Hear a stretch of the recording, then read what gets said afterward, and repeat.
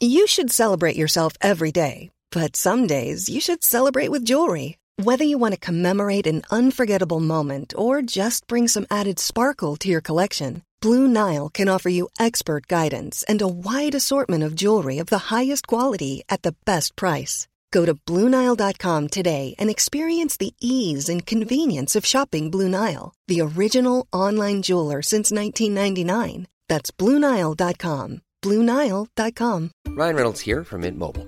With the price of just about everything going up during inflation, we thought we'd bring our prices down. So to help us, we brought in a reverse auctioneer, which is apparently a thing. Mint Mobile Unlimited Premium Wireless. How to get 30, 30, bit to get 30, bit to get 20, 20, 20, bit to get 20, 20, bit to get 15, 15, 15, 15, just $15 a month? Sold! Give it a try at mintmobile.com/switch. $45 up front for 3 months plus taxes and fees. Promo rate for new customers for limited time. Unlimited more than 40 gigabytes per month. Slows full terms at mintmobile.com. This week's episode of Harry Potter and the Sacred Text is brought to you by Prose. Casper, I just got a wonderful haircut. It looks so good. Thank you. I feel great with it, but I cut off over a foot of hair, and that means my long hair was sort of pulling my curls in one way, and now that I have short hair, I need a totally different hair care routine. Luckily, Prose is made for people, not hair and skin types. Personalization is rooted in everything they do, from their in-depth consultation to their made-to-order model. And so I used the review and refine feature, and I was like, yes, I still want vegan hair care products. Yes, I still want to smell like a lavender field, but my hair is no longer long. It is short to medium length. Please send me a different formula of shampoo and conditioner. Prose is so confident that you'll bring out your best hair and skin that they're offering an exclusive trial offer of 50% off your first subscription order at prose.com/Harry Potter. So you get your free consultation and then 50% off at prose.com/Harry Potter. That's PROSE.com/Harry Potter.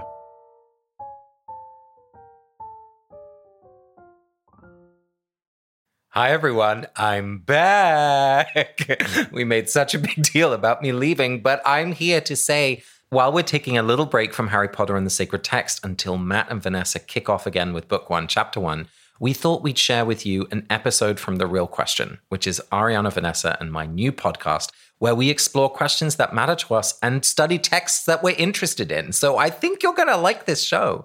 In this episode, I bring a question of how can I feel more connected to my grandparents now that they've all passed away? And it was a really helpful conversation. Vanessa helped me learn something about myself and about my family. If you enjoy the show, please subscribe. Find us at The Real Question wherever you listen to your podcasts, and come support us on the show. We're so glad to have you with us. Hi, Casper and Vanessa. My name is Miranda. I'm in Salt Lake, and I'm really loving your new show. I wanted to tell you about the connection I feel to my great-grandmother, Maudie. She and I never met. She died a few months before I was born, but I've always felt close to her. And in the tradition I was raised in, we always said that because we were born and I was born and she died so close together, we must have spent some time getting to know each other on the other side. I grew up hearing what a wonderful woman she had been, but it wasn't until grad school that I stumbled on a suitcase full of her things that was stored in my mother's garage. It must have been packed just after her funeral. It had her dentures and her hearing aids in it, but also a photo that I'd never seen of her. And when I picked up that photo, I got chills because I was seeing my face in 50 years, the way her skin sagged in certain areas. It was really shocking. And then as I learned more about her life, I felt even closer to her, and especially over this last year. When Maudie was 21, she was widowed from her childhood sweetheart, Clifton, who died in the flu pandemic. And she was left alone in a small Utah town and didn't know what to do with the rest of her life. It wasn't the life she had always planned and dreamed of. But within a few months, she and a girlfriend moved to Hawaii and took teaching jobs there. And the family legend from my grandfather is that she had just an amazing time and learned how to surf and just had this incredible adventure. Eventually, she moved back to LA, where she remarried and was able to restart her life and just this example of resilience and starting over has meant so much to me. The times in my life where I've found heartbreak or, unexpected loss, it's really meant so much to me. So thanks for letting me share and keep going with the show. It's great. I'm Casper ter Kuile. And I'm Vanessa Zoltan. And this is The Real Question.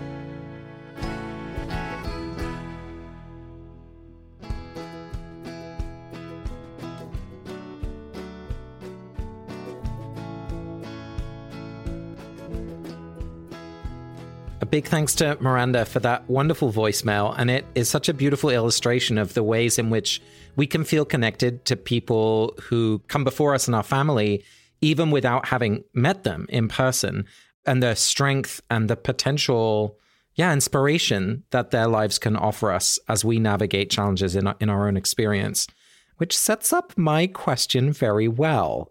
Because the question that I'm bringing is, how can I feel more connected to my grandparents?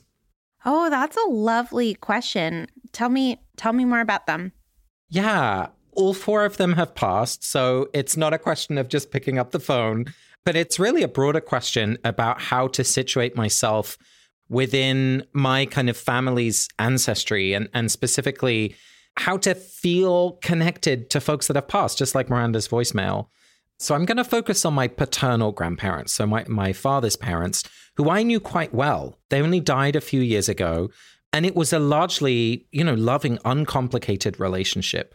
They lived in the Netherlands. I grew up in England, and so we would see them a couple times a year for a kind of longer period of time. We'd stay with them over the summer for about 2 weeks.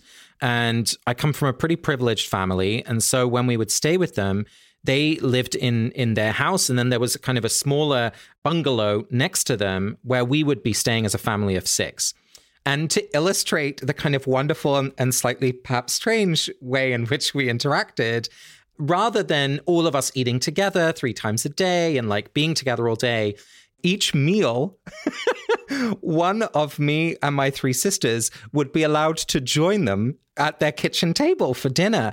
And so one by one, we would share a meal with my grandparents. Now, I understand this now as not being the usual way in which grandparents operate. But I also totally understand their perspective, because they were like, listen, there are 4 children and we are going to be overwhelmed by all of them. We want to have a real conversation with each grandchild so we can develop a real relationship. And I loved those times. Like, we would sit around the table and they would ask me about what I was learning, or they would tell stories about their own life. And it felt wonderful to have that sole attention, focused on you, especially as one of 4 kids. But at the same time, it shaped a formality in our relationship, which only melted away really in the final few years, especially with my grandmother, when her physical and mental abilities just became less. And she actually became, to me, a very loving, cuddly person. The last time I saw her with Sean, she was just bursting into tears as we said goodbye and said, stay together, just stay together. It was the last thing she said to us. And of course, makes me well up when I think of that. But she was also an absolute nightmare to the staff who were looking after her. Right. I think she went through maybe 42 different assistants over the period of a few years because she was so difficult. My grandfather was a corporate lawyer for Shell for most of his career. And here I was as a young climate activist coming from that history. And so there's a complexity in embracing the fullness of who they were. My uncle, who's gay, had a pretty difficult time when he came out with my grandmother. She was always fine with me. But, again, there's things there which are complicated. I want to find a way to embrace the fullness of who they were and who I am, and to feel this, a stronger bond at a richer emotional level where I feel like I'm really close to them, even though, they have died. I mean, first of all, I just have one question out of curiosity. Was there any point when you were there over the 2 weeks that you had dinner as a whole family, like all 8 of you?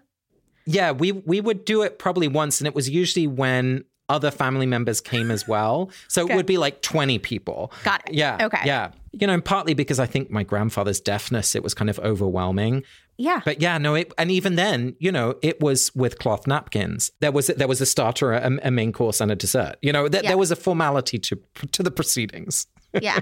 I was just like, did your dad ever get to see his 4 kids with his parents? Like, were you always separated? That was purely for my curiosity. It is irrelevant. Let's say that this doesn't work, that like your relationship with your grandparents and your understanding of them stays the same, stays stagnant for the rest of your life. What do you feel like you would be losing?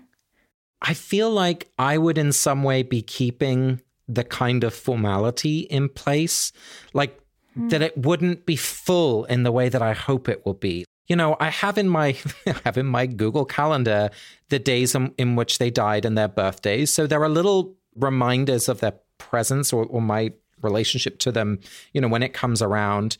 And in one of them, I have like light a candle for my grandfather kind of thing, but I don't really do it. Like there isn't an action that I have. And maybe that's what I'm looking for. But I'm also thinking about, at the moment, I'm not planning to have kids. And so I feel like there's some sense of history traveling through me. And I've been really intentional about thinking, what are the things that I want to pass on, even if it's not to my children, but into the world? And I guess I maybe want to clarify a bit, what are the gifts that I have inherited from them? And what are the things that I want to say, well, that ends here. You know what I mean? Totally. You know, there's this idea of like spotlight theory or shine theory where you only pay attention to the positives of something. So like if you were the leader of a big fancy organization, rather than saying this employee didn't do well this week, right? You would say, look at how great Casper did this week. These are all the things that Casper did great. And I think that in my experience, that's one of the gifts of being a grandchild versus a child, is that you get to only spotlight the good stuff. People love being grandparents, and I think it's just fun to only have people love you for the good stuff, right? And what? I'm laughing because that was not my grandmother. Like she would compare the different cousins about like how well they were doing in life. And like there was a little art gallery downstairs. My grandmother was an artist. And one cousin had like 7 pictures up there. And you know I only had 3. So like... And I know you counted. Oh, every year I did a checkup and said like, is my work up to scratch? I guess what I'm saying is this is exactly my experience. That was not my grandmother in particular. Like it wasn't that sense of like, oh, I'm going to give you all the sweets, you know, like the kind of things that you might expect to find from a grandparent. So Casper, I think I'm hearing 3 different threads in what you've given me. So the first one is a question of legacy, right? It's how do I get inspired by their stories like Miranda told us about, right? Like, and whether that is in opposition to them, like becoming a climate activist, even though your grandfather was a lawyer for Shell, or inspired by them. You know, my grandmother was an artist, and I always want to be artistically interested, right? So the first one is that legacy question. The second one I'm hearing is, how do I have a relationship that is still evolving with someone even after they've died? Like, how can that relationship still be dynamic and changing and growing with me, even if they have become sort of stagnant because of their deaths? And then the third one I'm hearing is, how do I reckon with these specific people? They were great grandparents, but they were flawed grandparents, and they were formal, and they were all these things. How do I integrate that into my life? And I'm wondering which of those threads you're like, yes, that's the thread. Or if you're like, no, it's a 4th thread out there, idiot. It's really helpful to hear you say those because it's like, oh, yes, that's it. With a little bit of this one, like the second one that you illustrated, this sense of like, how do I have a relationship as I'm changing and the world is changing with these 2 people, and really the memories that I have of them and the stories that other people share about them with me. So that feels really at the center of it, but also a little bit that sense of legacy, like as I change and as the world changes, what do I really want to draw on and inherit actively from who they were, right? The gifts that they have to share. So I think a combination of those first 2 feels really right on. Yeah, that's really helpful. So again, luckily, I do not have to solve this because, wow, like how do you commune with the dead and, you know, reckon with their legacy? No big deal, Casper.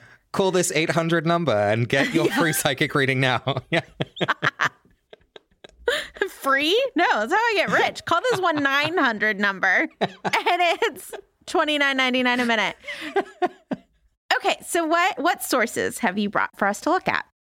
So the first source that I want to bring us, the first text, is also partly what really inspired this question for me over the last kind of 6 months or so.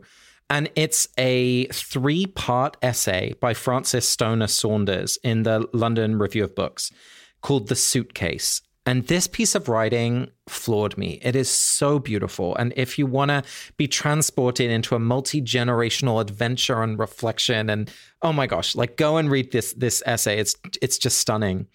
The whole essay is really a woman's exploration of her father's life and his family context. She grew up in the UK. Her father was a young boy in Romania as the Second World War broke out. And Stonor Saunders manages to weave together like personal narrative, history, family biography in just this captivating way. And there's one little paragraph in there which really struck me as I read it at the time. And I wrote it out, you know, when you capture a little sparklet from something that you're reading. And she writes this: all these zigzags in the past can be of no interest to young children because they live in the here and now. It's not that they don't have memory. It's that childhood is its own estate, free from the malady of history. And that final phrase, free from the malady of history, is the first text that I really want to draw on because it kind of releases some of the anxiety of this question, honestly. I found myself questioning this question. Like, why is this something that I'm worried about or that I'm thinking about? Like, I shouldn't have to be defined by what previous generations have done.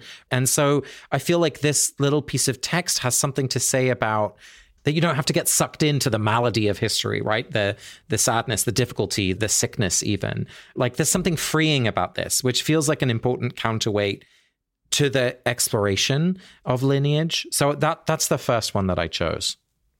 And so it seems as though maybe you're asking yourself, can I just choose to live in this one way like a child, free from the malady of history and maintaining fond memories of my grandparents, but not like engaging in their history? Right. And I want to be clear, this isn't me being like, I'm completely separate from where my family's wealth comes from, for example, or right. Like there are absolute ways where I don't want to like ignore the past and the ways it shaped my life. Like there are important pieces of that. But as you said, this is really about like, is it enough just to have the memories that I have? And like, maybe it's okay the way it is. I guess what I'm doing with this text is saying like, well, that's a nice question, Casper, but you don't have to, it doesn't have to mean anything. Like you can just wonder about it and look at the portrait that you hung on the wall of your grandparents. And that's lovely. Does that make sense? I mean, let me do that for you. Like what you're doing is enough. It just is, right? You do not have to do more to reckon with your grandparents and deal with who they were. It actually sounds like you do a lot. You have these physical reminders of them. You have these calendar, like time of year ritual reminders of them. We can like end here. Like it's enough. How did that make you feel when I said that? Well, see, that's why I was like, okay, but it isn't enough. Okay. So there it is. There we go. And of course, that's in the whole essay, right? Like this author spends 3 very long essays looking into the malady of history, and not because there's anything horribly wrong about her life or her father's experience. She just wants to understand what happened. And for her, she has this physical object, a suitcase, which is filled with documents and various other artifacts of her family's history that kind of leads her curiosity. And the image of this suitcase, like being in an attic unopened, feels true to me, right? Like, I think maybe the way that you articulated, it's a little bit about reckoning and the story of how it shaped me. But it's also about like, as I get older, I look at my grandparents from a different vantage point. I got to know them as a child, then a teenager, right? When I loved being there on my own because it was like away from my own family. And then as an adult, I saw maybe some more of their faults, I think, as we all do with the people we love as we grow older. And now as I gracefully enter middle age, and I hope one day old age, I guess I just want to stay in relationship with them. I don't want them to fade into my past as my childhood has. Like that might sound very strange, but like I want to stay close to them because I think I can feel a love from them. And I mean, this sounds very weird, but like I want to love them even in their absence. Do you know what I mean? Totally. Casper, I'm wondering how much this question is a question about your relationship with your father. Because like one way that you could feel closer to them is by talking to your dad about them, right? You made a joke about how like they're dead so you can't call them, but like you can call your dad, and you are very good at organizing things. You could set up a half hour or an hour-long call once a month with your dad where you record interviews with him telling stories about his parents. I'm not trying to offer you a practical solution. Yeah. I'm just wondering, I mean, the question really is, what's the role of your father in this question? Yeah, it's such a great question, Vanessa. My favorite thing as a kid was my dad telling us stories about when he was growing up. Like, oh my gosh, at the dinner table, those were our favorite stories because he would often be telling stories about getting into trouble or like, you know, the wild adventures that he would go on and the kind of strange and wonderful reactions of my grandparents.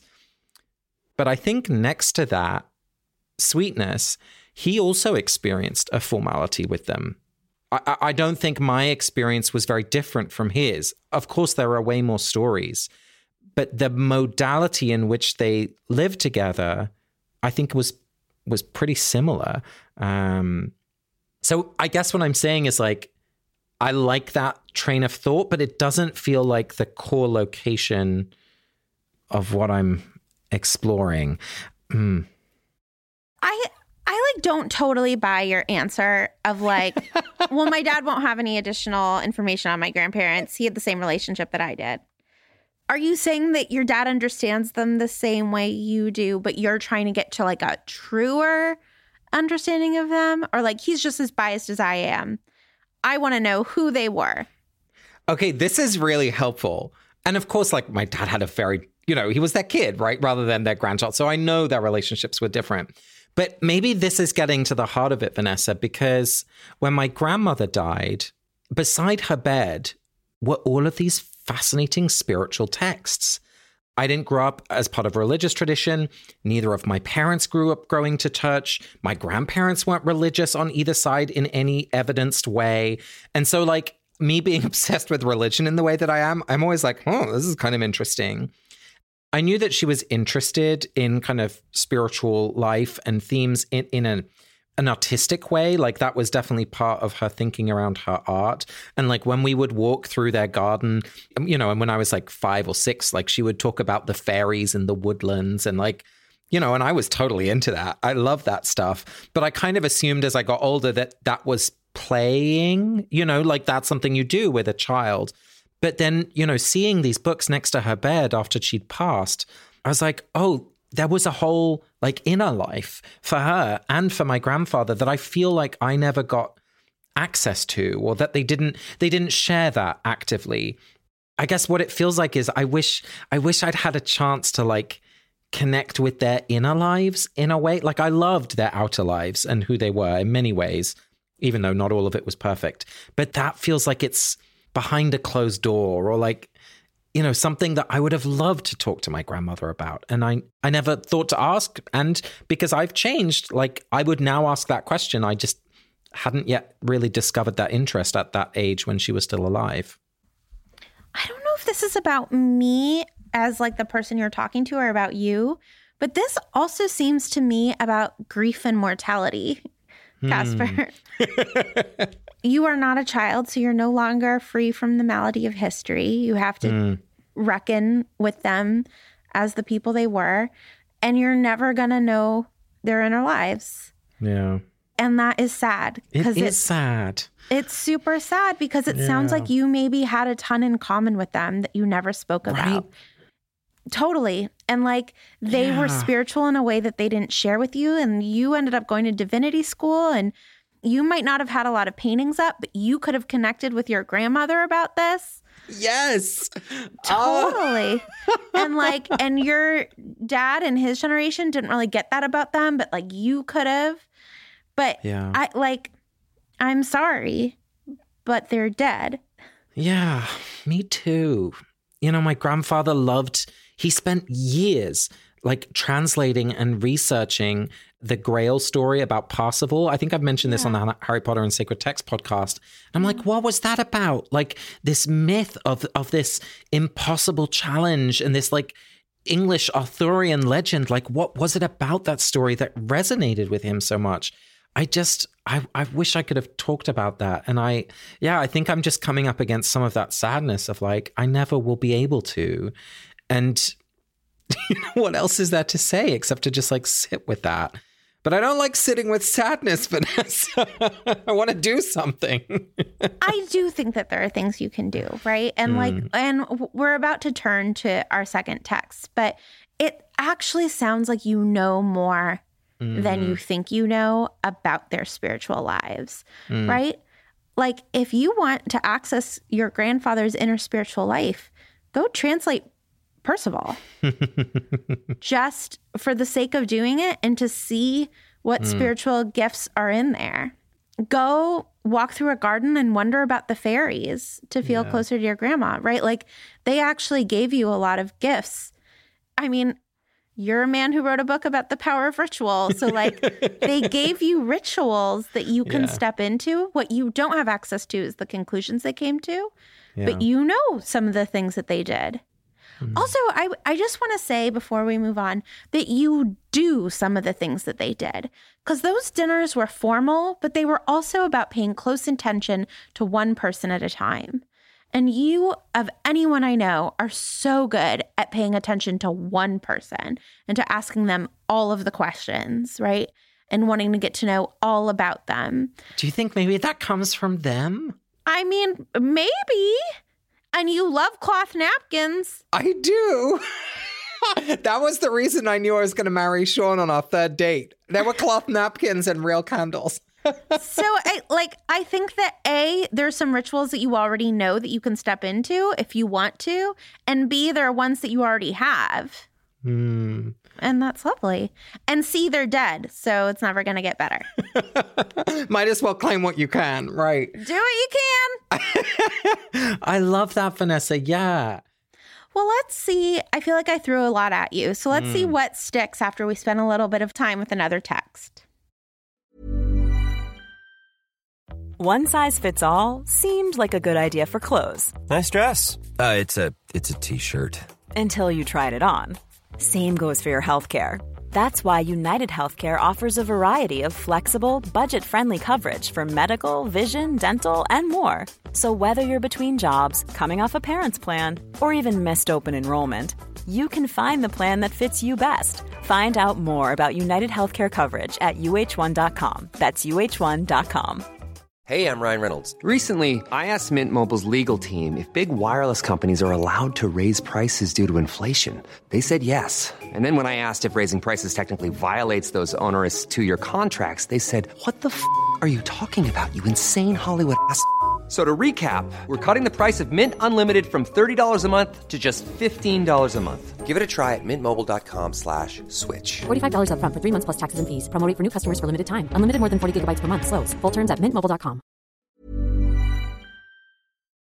This week's episode of Harry Potter and the Sacred Text is brought to you by Prose. Casper, I just got a wonderful, wonderful haircut. It looks so good. Thank you. I feel great with it, but I cut off over a foot of hair, and that means my long hair was sort of pulling my curls in one way, and now that I have short hair, I need a totally different hair care routine. Luckily, Prose is made for people, not hair and skin types. Personalization is rooted in everything they do, from their in-depth consultation to their made-to-order model. And so I used the review and refine feature, and I was like, yes, I still want vegan hair care products. Yes, I still want to smell like a lavender field, but my hair is no longer long. It is short to medium length. Please send me a different formula of shampoo and conditioner. Prose is so confident that you'll bring out your best hair and skin that they're offering an exclusive trial offer of 50% off your first subscription order at prose.com/Harry Potter. So you get your free consultation and then 50% off at prose.com/Harry Potter. That's prose.com/Harry Potter.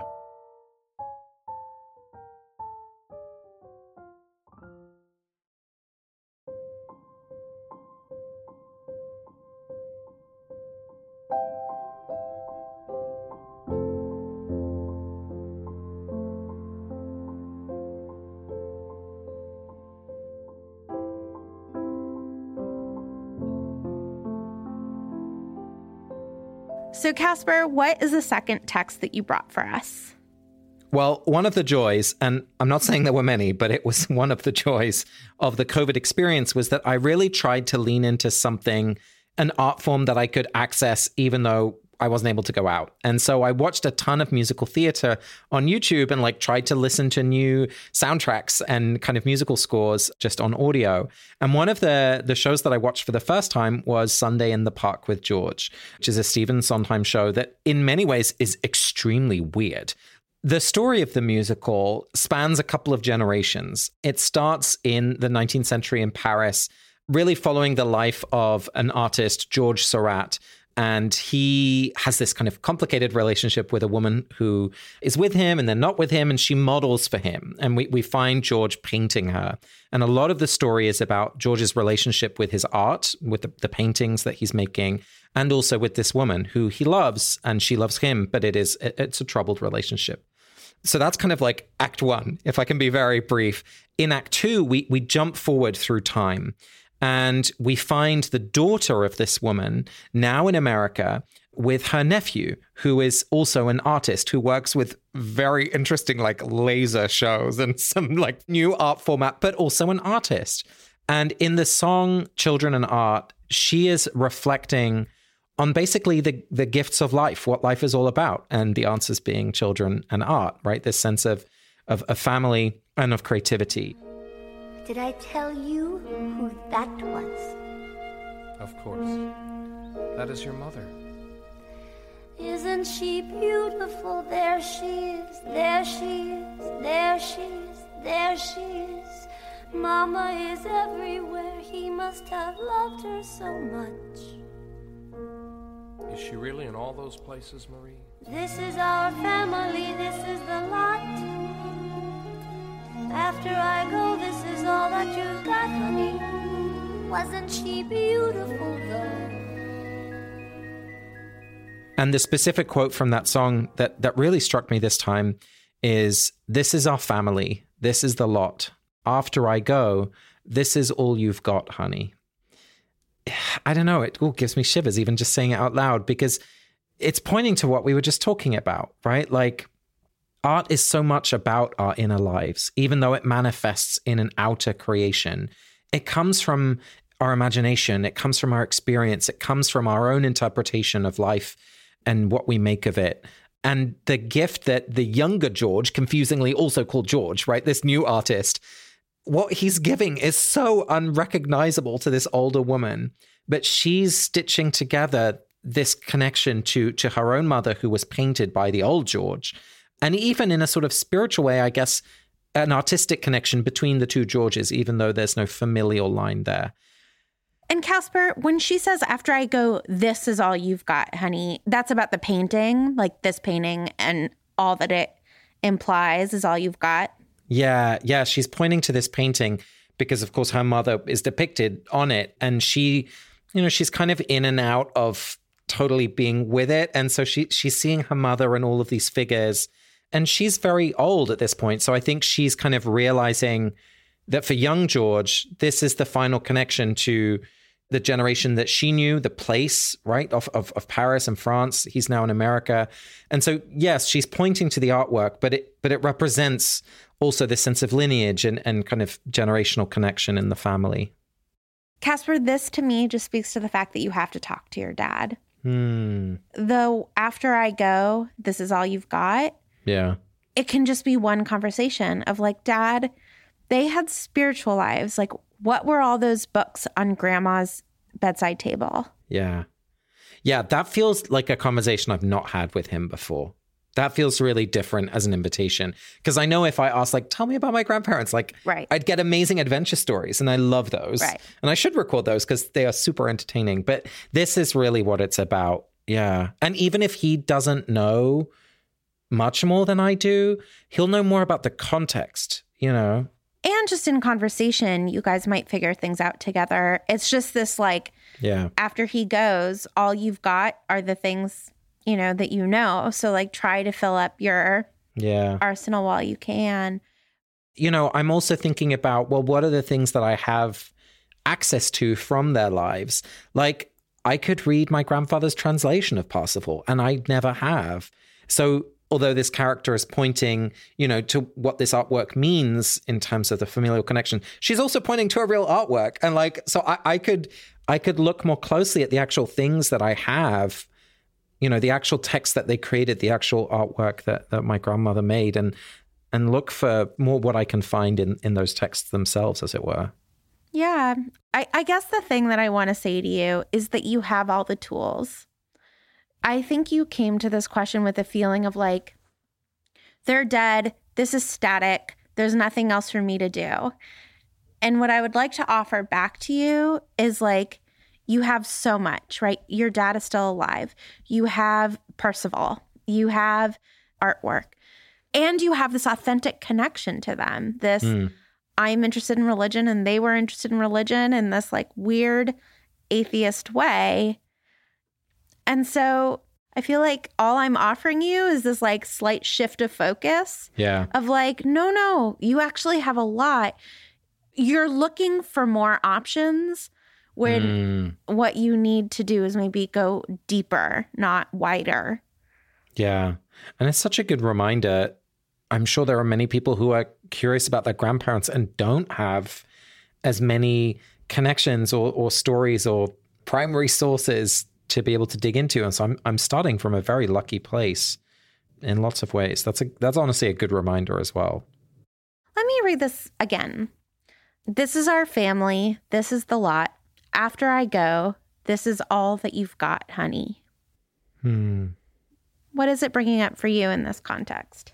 Yeah, I'm suddenly really seeing this connection with your question, because the person who says this is not the grandparent themselves. It's the parent. And so, yeah, like she's saying, George, after I go, right, like this becomes history rather than memory, the woman that you're seeing in the painting. And so, yeah, I'm really receiving your invitation for me to just talk more with my dad. And there's also something about finality in here, right? This is the lot. For better and worse, right? This is who they were and what they did and what they created and what they left. And maybe there's a little bit of an invitation for me not to wish for things to have been different or be different now, but to really embrace what I do have and what I have access to. And I don't know, I also like the word honey. Just because, you know, that's not something they would have said, but I like hearing it. Well, honey, the thing I also want to say, you said that you don't like sitting in the sad, but it is sad, right? Yeah. Death is forever. Like sometimes I get sick of missing dead people. It feels like hide and go seek and that I want to yell, come out wherever you are. Like, okay, you've been dead for 20 years. Like, I'm over it. And I just like don't think that mortal beings are capable of understanding the finality of death. And so it makes sense to me that you're like still resisting it. That you're like, they're dead, but I don't know everything I want to know about them. So they can't be dead. Like I wasn't done with them. Yeah. And so I just want to acknowledge, right? Like this is the lot and that's all you've got, honey. And that sucks. Yeah. Yeah. I love what you just said. Like, I'm not done. Because they died when they were a ripe old age. You know, they lived good lives. That when they died, I was sad, but I wasn't, you know, I wasn't beside myself. The time had come. It was a slow and gradual process. There wasn't any shock.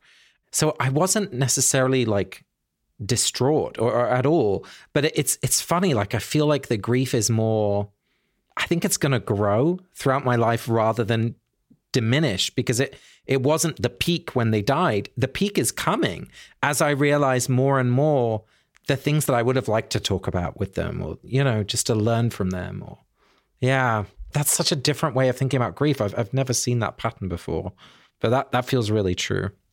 I mean, I also think, to go back to your first quote, that you're free from the malady of history when you're young, but you're also free from the malady of understanding that people age. I remember when my father turned to me and said, "Oh my God, I'm the age that your grandfather was when I met him. And when I met him, I thought he was an old man." Yeah.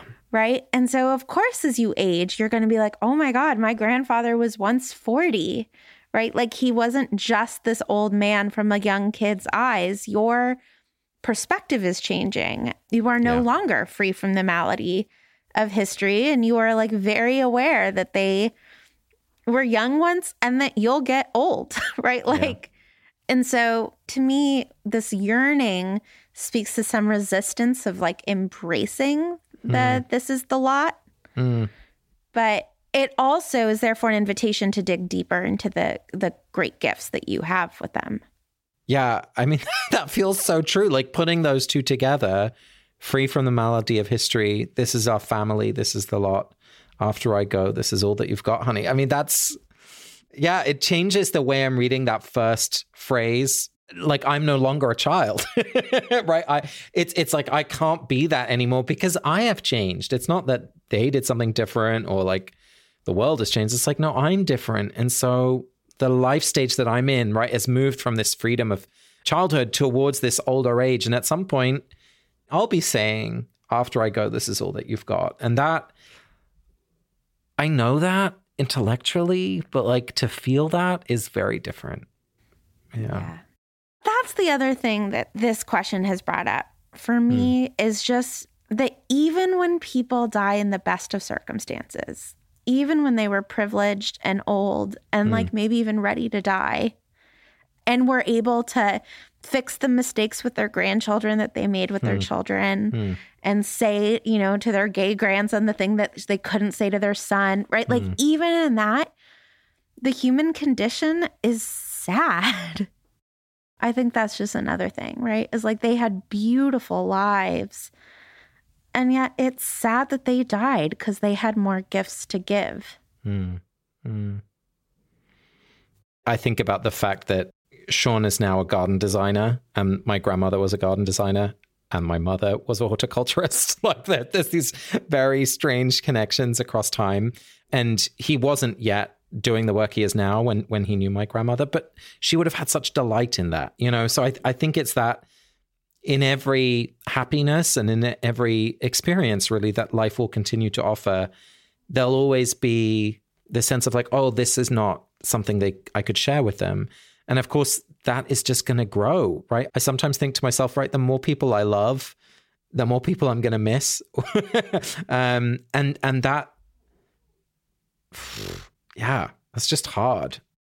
But Casper, I wonder if on some level, the spark within Sean to become a garden designer was in part because of your grandma. Oh, and he would say so. I mean, both my mother and my grandmother, yeah. I mean, he loved being there and seeing the beautiful garden that she had made. And, you know, definitely my mother has also been a huge encourager of him. And that's so lovely to see. Unfortunately, it means I'm going to have to do like gardening chores, which I hated as a child and promised myself I'd never have to do when I left home. I have married into a continued life of that. I have solved how you can feel closer to your grandmother. Please don't tell me gardening chores. Gardening chores. No. That is how you can feel closer. Yeah, I mean, I definitely, you know, hopefully one day Sean and I will have a place of our own and a beautiful garden. And I know that will be a place in which I feel, you know, a sort of smile cosmically from somewhere and a pointing out what needs weeding, you know. Yeah, sure. Well, thank you so much, Casper. That was a really beautiful question. Well, thanks for helping me get to those like revelations. Honestly, if I really feel like I learned something important in this conversation. So thank you. And thanks to Stephen Sondheim and to Frances Stoner Saunders. If you haven't watched Sunday in the Park with George and you want to have your kind of musical mind blown, check it out. And that beautiful 3-part essay, The Suitcase, is very, very worth a read. You've been listening to The Real Question. We can only make this show thanks to your support, so if you have the means to help us out, please support us on Patreon at patreon.com/realquestionpod. If you like the show, please review us on iTunes, and you can also follow us on Instagram and Facebook at Real Question Pod and Twitter at The Real Q Pod. We are a Not Sorry production. Our executive producer is Ariana Nedelman. Our music is by Nick Boll, and we're distributed by Acast. Thanks to Julia Argy, Nikki Zoltan, Megan Kelly, Molly Baxter, all of our incredible patrons, everyone who submitted voicemails, including Miranda, who we featured, Stephanie Pulsell, and these fabulous individuals who included the word trooper in their iTunes review. Kelly, Goth Girl 4, Corinne Celeste, Megan Face, Claire DeLune 32, Pema 6, Nanette T, Mo Rain J, Maddie McRojas, Audrey Alice K, A Loves Books. A Loves Books. A Loves Books. Sea Turtle 2000, Flower Picker 713, and of course the wonderful Lauren G 167. We so appreciate it. Thank you.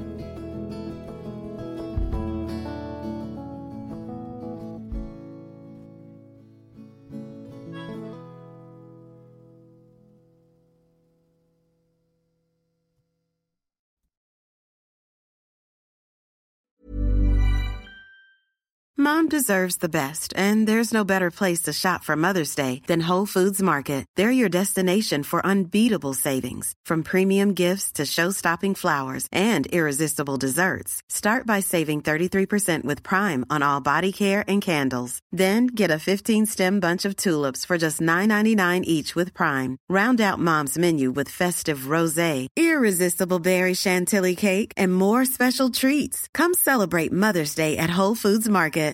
This message comes from BOF sponsor eBay. You'll know real when you get it. It'll say eBay Authenticity Guarantee. And you'll feel it. Maybe it's a head-turning handbag, a watch that says it all, jewelry that makes you look like the gem, or sneakers and streetwear so fresh every step feels fly. eBay gets it. So look for the blue check mark next to that thing you love. And be confident that every inch, stitch, sole, and logo is checked by experts. With eBay Authenticity Guarantee, you can trust that feeling of real is always in reach. Ensure your next purchase is the real deal. Visit eBay.com for terms. Hi, I'm Daniel, founder of Pretty Litter. Cats and cat owners deserve better than any old-fashioned litter. That's why I teamed up with scientists and veterinarians to create Pretty Litter. Its innovative crystal formula has superior odor control and weighs up to 80% less than clay litter. Pretty Litter even monitors health by changing colors to help detect early signs of potential illness. It's the world's smartest kitty litter. Go to prettylitter.com and use code ACAST for 20% off your first order and a free cat toy. Terms and conditions apply. See site for details.